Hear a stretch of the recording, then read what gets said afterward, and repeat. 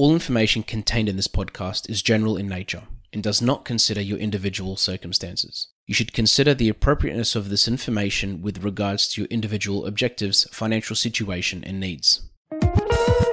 Welcome to Sharing More Than the Sheets, a podcast to help you and your partner make better financial and lifestyle decisions so that you can both focus on the things that you love. I'm your host, Michael Curry, financial planner, green thumb, husband, and just dad.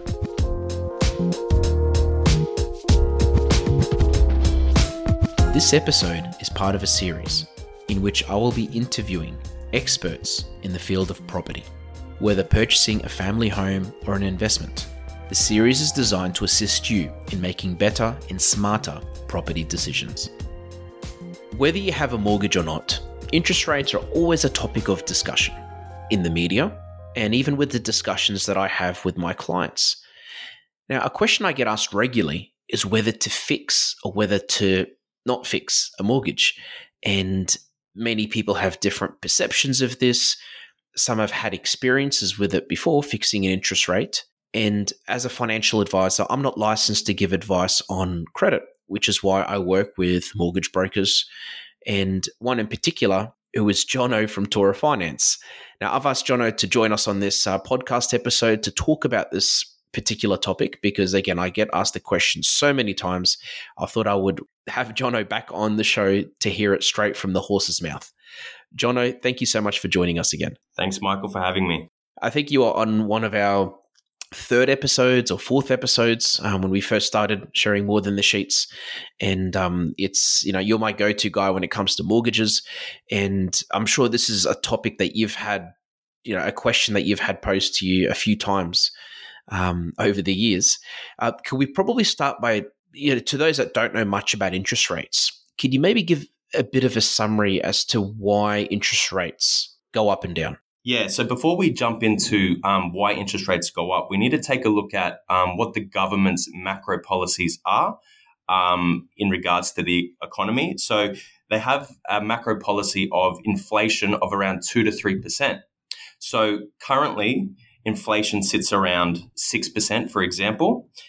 So what we have is an institution called the Reserve Bank of Australia that will kick in and they will increase interest rates to control that inflation.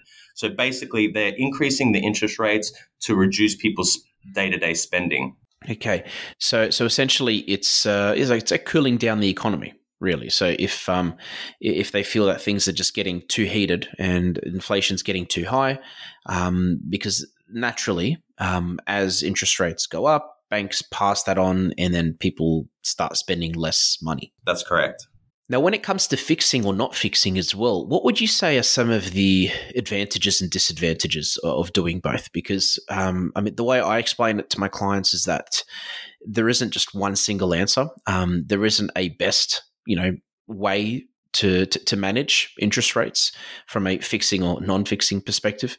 And this is why it helps to talk to someone like yourself, because you look at their individual circumstance and you look at their cash flow and their goals, and just to make sure that it lines up. But if we can sort of go through the pros and cons of fixing versus non-fixing, I think that would be a really good place to start there as well. Yeah, of course. So the reason people fix is certainty of repayments. So you can fix from anywhere from 1 to 5 years. So what you're doing by fixing is you're guaranteeing a repayment for a period of time. This basically allows yourself to budget correctly. So in your space, I think that's very important for people. They want to be able to know exactly what they're spending so that they can control how much goes in and out of their accounts. So that's one of the advantages of fixing. Another is cheap money. So currently interest rates are at all-time lows. Yes, they have gone up a little bit, but a lot of people were jumping into the fixed space to lock in those incredibly low interest rates. So I think there's a statistic of 38% of Australians are actually fixed at the moment. So they've locked in those very low interest rates, and basically they're saving a lot on their. I think it works out to be on the average loan, it was about 10 to 20,000 per year, compared to what interest rates are at today. So yeah, there's a lot of savings there as well. So they're the two main benefits of why people choose to fix. And of course, we'll try to keep this discussion as evergreen as possible. But at the moment, there are quite a few things happening on the interest rate space as well. The other thing as well, like from a structural point of view, there's when you fix an interest rate, I've always seen it as insurance. Really, you're sort of doing it. There's a chance that you won't be better off with a fixed rate, but there's that certainty factor. That helps people sleep at night. That makes them just feel better that they're fixed. And the other issue I think to consider as well is that probably the breaking costs involved. Like, let's say you fix a mortgage and you decide to sell, or you have to sell the house. How does that normally play out? I mean, without getting into specifics with banks, because I'm sure they all treat things differently, but generally speaking, what are normally fixing costs? What do they normally look like, and how do they work? Yeah, okay. So typically when you're fixing your loan, you're entering into an agreement with the bank for a certain period of time of how long you're going to keep that loan for. So if you decide with the earlier to the fixed rate period ending that you want to end your mortgage, you're going to be charged a break cost. Now, the break cost is calculated based on the international markets, and it's based on those investors that are basically lending you out the money. So if you break early, those investors are being basically shortchanged, and so the bank will pass on that break cost to you to recoup the cost of you ending the mortgage. And with that as well, when it comes to fixing mortgages, like there's been a lot of cases where people will partly fix their mortgage, because I guess another disadvantage to outline is that if they fix a mortgage, they can't, well, normally, and I know there are some exceptions, but normally they can't pay off the loan, or they can't pay off as much as they'd like to on it. Can you touch on that side of things, and probably the pros and cons of, well, we know what the cons are, but probably the pros of partly fixing a mortgage, and why you may recommend that sometimes? Yeah, so you get the best of both worlds when you decide to split your mortgage. So you can split half of the mortgage or whatever percentage you like to be fixed, and you can split the other portion to be variable. The reason you do that is because you're getting the best of both worlds. You're getting certainty of repayments on the fixed product, and then on the variable product, you're getting flexibility of repayments. So what a lot of our customers do, they aim to pay down that variable split as quick as possible so that they're paying less interest. But on the fixed rate, they pay the minimum repayment. So that's one strategy, basically saving on interest and paying down a mortgage quickly. Another strategy can be sometimes, and you're the financial planner, so you would know more about this, is tax strategies. So sometimes customers, like small businesses, may have a lot of funds, surplus funds available that they don't want to put into the mortgage. So they will put it into a separate offset account, and that will reduce their interest repayments. So there's a couple of different strategies of why people do this, but that's basically the reasons why. And just on the topic of offset accounts, we've touched on this in our last episode together, I believe, but for those listening to this that don't know what offset accounts are and how they work, and what the difference is, I guess, between putting the money in an offset account and putting it on the mortgage, can you outline that side of things as well? Yeah, okay. So if you were to get a standard variable rate home loan, you would, if you wanted to pay off the loan earlier, you would put your money directly into the loan. And the way that you would get those funds back out is through redraw, where the bank has something that makes banking a little bit easier. They allow you to open an offset account. Now, the way an offset account works is the bank will open you up a separate transaction account outside of the home loan, and they will link it to your home loan. What you'll do is you'll put those funds, those surplus funds you have, into that transaction account they've opened, and the bank will calculate the interest based on the home loan less what's in the offset. So basically, you hold money in the offset and it reduces your interest costs. So yeah, we find a lot of our customers love using an offset account just for flexibility and ease of use, basically. These podcasts have been brought to you by Better Financial Planning Australia. To book a free 15-minute phone chat, visit betterfinancialplanning.com.au. And even from a tax point of view, this is something worth talking to an accountant about, but there are some disadvantages of paying off an investment property loan, for example, compared to putting that money in an offset account. Because essentially from a tax perspective, the tax office look at what the purpose of the loan is for when they're assessing whether, interest on a loan, for example, is tax deductible or not. And a lot of people don't actually know this, but if you were to, for example, pay off the loan on an investment property and decide to take that money back out, it counts as additional borrowing from a tax perspective, and you may not be able to still claim that whole mortgage on tax, the interest component of that mortgage on tax. So I haven't really explained that very, in much detail just then, but it's worth talking to an accountant about as well, because there is a few things involved when it comes to mortgages. It's not just, hey, let's fix, let's not fix. You should talk to an advisor, you should talk to your accountant, and more importantly, a broker, and you should make sure it all fits within your overall strategy, because some cases are really, really straightforward, and some aren't. On that note as well, I think it's really important to outline is that fixing or not fixing, it really, really is a case-by-case basis. It's not, hey, if there's 30 people in the room, it's not like, hey, everybody should fix or no one should fix. Everyone has a different circumstance. And again, if you can shed some light on this, Jono, as well, but even when it comes to assessing what the fixed rate is, because there's been cases where fixed rates are lower than variables, and then there's been cases where it's the other way around. So the reason fixed rates are higher than variable at the moment is because the banks are forecasting interest rates to increase. So typically variable rates are lower than fixed rates. But let's say we were to go back maybe 6 months ago, the fixed rates were lower than the variable rates. The reason being is that the RBA was lending banks very cheap money so that they could lend it out to their customers at a cheap rate. So that was trying to stimulate the economy so that people were getting into housing. What we're seeing right now is that the fixed rates are much higher than the variable. We're seeing as well some lenders are coming up with some off-market deals for their customers, giving them still some pretty competitive rates.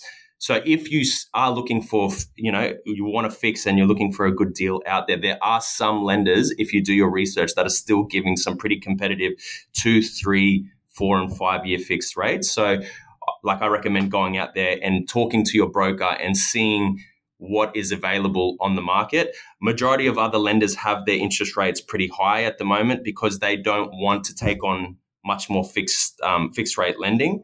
So yeah, that's basically how the interest rates have changed in between variable and fixed over the last 6 months. Yeah, and again, depending on when you're listening to this episode, all that might be slightly different, but I think that the main message in that is that one isn't necessarily cheaper than the other. It just depends on the period of time that you're looking at, because as you said, 6 months ago, it was a completely different story to what it is now. And if that is the case, and the discussion I normally have with clients when they've talked to their broker and they've come back to me and said, hey, look, these are the different options, is assessing the two different options and thinking, okay, if fixed is, for example, 1% more than variable over a year, for example, or 2 years, what are the chances that interest rates are going to go up by more than 1% over that year? So really it's about looking at the two options and doing like a bit of a cost benefit analysis to work out exactly what's going to work out in your favor. And again, it's like insurance. You're playing the odds, and no one actually has a crystal ball. No one knows what the future holds. And, we can't just watch the news, for example, or talk to one broker and sort of think we know what's going to happen. It's no one knows, and all we can do is speculate, analyze, and make assumptions, essentially. The other thing as well is, can you touch on why banks actually want us to fix interest rates as well? Because we hear different things about them wanting certain amounts on their books and all this type of stuff. If you can sort of just briefly explain that, so why banks actually promote fixing, for example. Yeah, so banks have a portfolio of kind of like how people invest in shares. They want to diversify their risk. So banks do the same. So they have a portion of their books that they want fixed, and that will guarantee them a return on their investment, basically. And then the other portion they will leave as variable. Another reason is that they get lending from different sources. So they can get lending from let's say, for example, like I mentioned before, the RBA was giving bonds to the banks so that they could pass on this lending to their customers.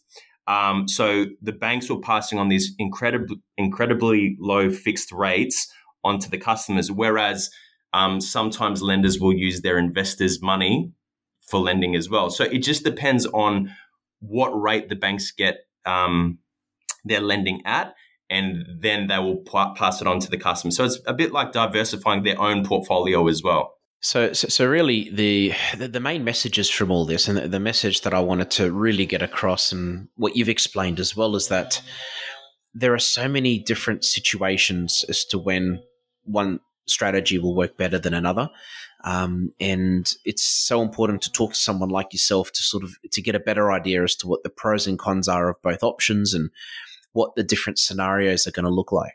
Because as we said, fixing might sound great, but at the same time, if you're planning on selling the house soon, or there's a chance that you will have to sell or potentially even refinance to buy another property, fixing may not be the way. And if it is, maybe not fixing the whole thing. But on the flip side, sometimes if you don't fix, you might regret it if interest rates keep getting higher. So there's that certainty, that sleep at night factor, that peace of mind that a lot of people do value. I just want to add to that, Michael, that 70% of Australians are leaning towards using a mortgage broker these days. The reason it's so important is the only way that you will truly be able to find the best rates on the market is by a professional who has all the statistics behind them. If you're going direct to the banks and hoping to get the best fixed rates at the moment, 9 times out of 10, you're going to be fixing in at a higher rate and not getting the most savings. Whereas if you use a mortgage broker, we know the lenders that are offering the sharpest rates. That could be because they want to increase their fixed portfolio. So we're seeing a couple of the lenders right now, during that time, they didn't get enough fixed customers on their books. So they're opening the doors for more people to come in. So, all I can say is go to a professional who knows what they're doing, and that will ensure that you're saving the most amount of money if fixing is what you're looking for. And lastly, John, if anybody wanted to get in contact with you in Tora Finance, what would be the best way for them to do that? Yeah, so you can Google us. On Google, you'll find our office contact details, or you can visit www.torafinance.com.au. And it will direct you to contact us as well. Sounds good. And also, I can just to add to that, Jono's always willing to have a chat with anyone on the phone. So if you want to ever call him for a 5-minute chat to run anything past him, he's always handy with that, because I call him regularly to ask him questions. And we have many of those 5-minute chats that end up being a lot more than 5 minutes. And lastly, I don't know if you remember from our last episode, but we have our dad joke of the week. Yes. And I found a mortgage broking one. Oh, very nice. So, yes, apparently most people want to become mortgage brokers when they grow up. But at this rate, they're going to lose interest. I like it. Very relevant. It's pretty good. It actually said bankers, but I changed it to mortgage brokers. I've been watching lots of funny dad joke memes lately on Facebook, and they're just hilarious. But it's well, us dads we need to bring back the glory to our dadhood. I love it. Give us more. With our jokes, yes, always. Do you have any that you can think of? I didn't really prep you for that, but not really. No. Not really. It's, I'm not at that yet, so I don't have anything right now. All right, you're gonna yeah, okay. You can pass. Sweet. No, thank you so much for your time, Jono. Appreciate it so much, and I'm sure we'll have you back on really, really soon. Thanks, Michael. Thanks for joining us on Sharing More Than the Sheets. Please make sure you subscribe to be updated with future episode releases, and feel free to share this episode with any friends or family that you think it might benefit. Please visit us at sharingmorethanthesheets.com.au to submit questions or requests for future podcast topics. These podcasts have been brought to you by Better Financial Planning Australia. To book a 15-minute phone chat, visit betterfinancialplanning.com.au.